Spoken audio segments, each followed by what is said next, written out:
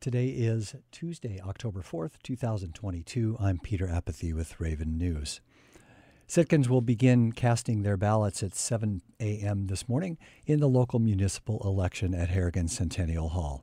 10 candidates are vying for 6 open seats on Sitka's Assembly and School Board, and there are 2 important ballot propositions. KCAW's Catherine Rose reports. Former Mayor Valerie Nelson, sitting Assembly member Kevin Mosher, and incumbent Mayor Stephen Eisenbeis are in the running for the mayor's chair. And it may be a tight race. With a 3-way split, any candidate could win with just 34% of the vote. Assembly members Tor Christensen and Kevin Knox's seats are up for re-election this year. While Knox is not running for another term, Christensen is one of 5 candidates to throw his hat in the ring for a 3-year term. Former Assemblymember Richard Ween is also seeking a seat, as are fisherman Chris Yested, local business owner Chris Hinalski, and Ryan Herbert. For school board, 2 candidates are on the ballot, Mitch Mork and Tristan Gavon. Both were appointed vacancies on the board over the summer. 3 seats are up for grabs, however, and until late last month, only Gavon and Mork were vying for them. But on September 23rd, Melanie Board filed to run as an official write-in candidate. The top vote-getter will take a 3-year term on the board. The runners-up will take a 2-year term and a 1-year seat, respectively. Sitkans will also consider 2 ballot propositions. Prop 1, if approved, would change the way cannabis is taxed locally, replacing the traditional 6% sales tax with an 8% tax on marijuana, and the revenue from that tax would go toward the Sitka School District's Student Activities Fund. Prop 2 would fund the construction of a marine haulout at the Gary Paxton Industrial Park with up to $8 million from Sitka's permanent fund, money the city received in April of this year when it sold the former Sitka Community Hospital building to Search. Polls close tonight at 8 p.m. Raven News will be live shortly thereafter from Harrigan Centennial Hall with election returns as they come in from Sitka and our surrounding listening communities, and with interviews with the successful candidates, if they are known.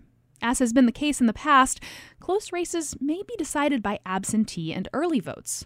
As of last Friday, Municipal Clerk Sarah Peterson reports that 594 Sitkans had voted early in person, and around 140 had mailed or faxed in ballots.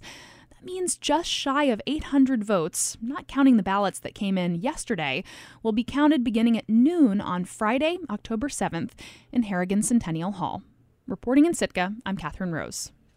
A helicopter from Air Station Sitka hoisted 2 Juneau boaters to safety after their landing craft ran aground in last Saturday's gale.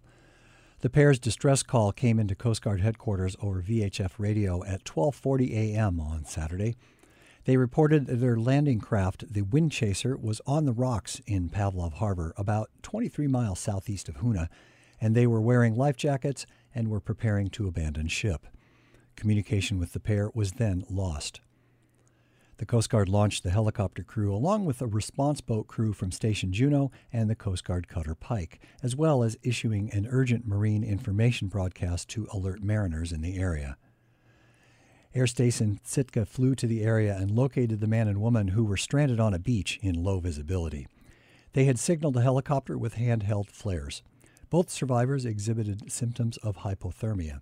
They were hoisted aboard and flown to awaiting EMS personnel in Juneau for medical evaluation. COVID risk has been low in Sitka for 2 straight weeks now, but with around 10 cases per week being reported to health officials, but COVID is not over. In fact, it remains the 3rd leading cause of death in the United States, right behind heart disease and cancer, but ahead of car crashes and strokes. Still, the downward trend in data is a good sign, and Alaska health officials are confident that vaccines are key to maintaining that trend. KCAW's Robert Woolsey reports. After a summer break, state health officials have resumed their monthly teleconferences for media. And although delivering needed support to far west communities battered by the remnants of a tropical typhoon and educating about monkeypox are high on the State Department of Health's list of priorities, COVID remains a headliner. With the advent of home testing, the department doesn't have hard data on how many people currently have COVID, but the trends are moving down, both in Alaska and nationwide. State epidemiologist Dr. Joe McLaughlin is encouraged by the trends, but he's not dropping his guard. what does this mean? Does this mean that COVID is gone? No, we still have COVID cases in Alaska and nationally.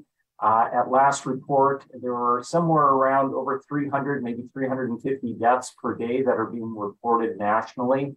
There's some variability in what those deaths all represent, but just suffice it to say there is still a fair amount of COVID activity occurring. Still, health officials are feeling pretty confident that COVID, if not out, is at least down.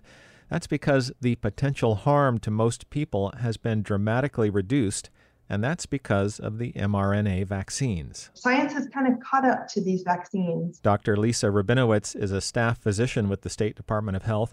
Both Pfizer and Moderna are making so-called bivalent vaccines, which combats both the original strain of COVID-19 and the Omicron variants.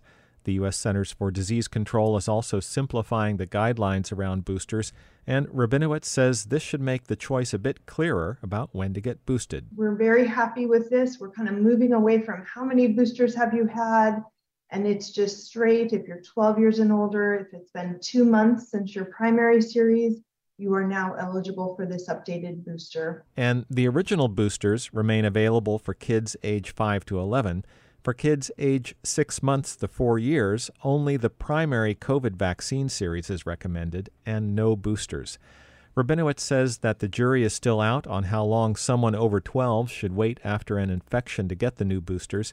The current guidance is 3 months, but there are those who wonder if they should game it a little longer in order to have good protection around the holidays, for example, when they might be traveling. I don't think we know the data on that yet until we get some more real-world efficacy with these updated boosters.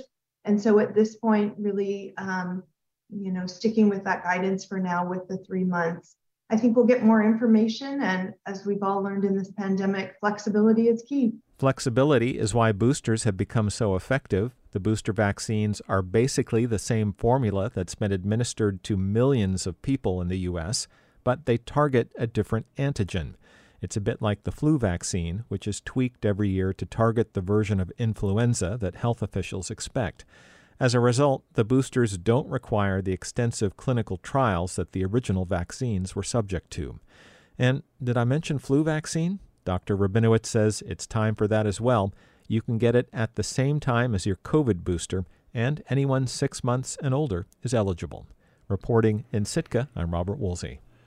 You can get more information on where to get a COVID vaccine or booster by visiting the COVID Information Hub on our website at kcaw.org. Hundreds of refugees from the war in Ukraine have come to Alaska to settle, mainly near family in places where they have Slavic communities.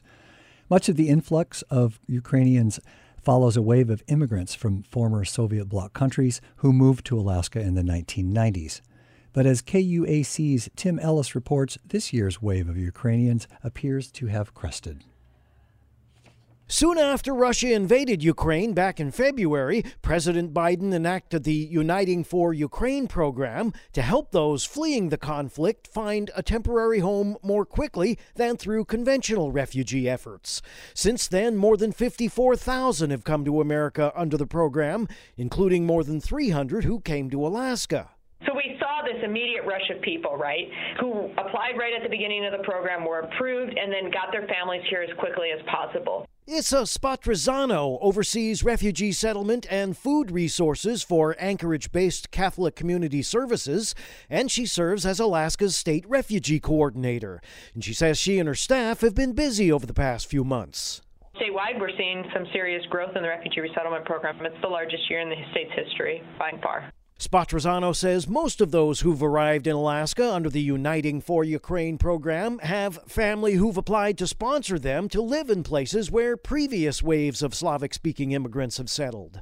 The largest Ukrainian communities statewide, per census data, are Anchorage, the Mat-Su Valley, and Delta Junction. The earlier immigrants began coming to Alaska in the 1990s from nations that previously were part of the old Soviet bloc. Many former Soviet Union arrivals independently decided to move to Alaska and decided to make their home across the state, but especially in the area of Delta Junction. Spotrazzano told members of the Delta City Council last month that the refugee program she heads up got started in response to the formation and growth of Delta's Slavic community. And ultimately ended with Refugee Assistance and Immigration Services, the program we now know, being established to serve refugee populations that call Alaska home. Spotrazzano said in an interview last week that the influx of new arrivals had begun to slow. Spotrazzano says she'll continue updating Alaskans about the Uniting for Ukraine program, especially those who live in communities where many of those fleeing the war have come to live. In Delta, I'm Tim Ellis. And that's all for Raven News for this hour. You can listen to or read our stories again on our website at kcaw.org. Just a quick look at the weather forecast for today. It's currently 50 degrees under partly cloudy skies. In the forecast, there's a 30% chance of rain after 4 p.m. Mostly cloudy skies with a high near 61 degrees and northeast winds 10 to 15 miles per hour. Quick reminder that polls are now open in Sitka. They're going to be open until 8 p.m. this evening. And just a couple of community calendar events here before I turn it back over to the fine folks in the air room. Sitka Youth Soccer's fall season starts October 9th for all youth in kindergarten through 12th grade. The University of Alaska offers a small vessel operator class that starts today, and it runs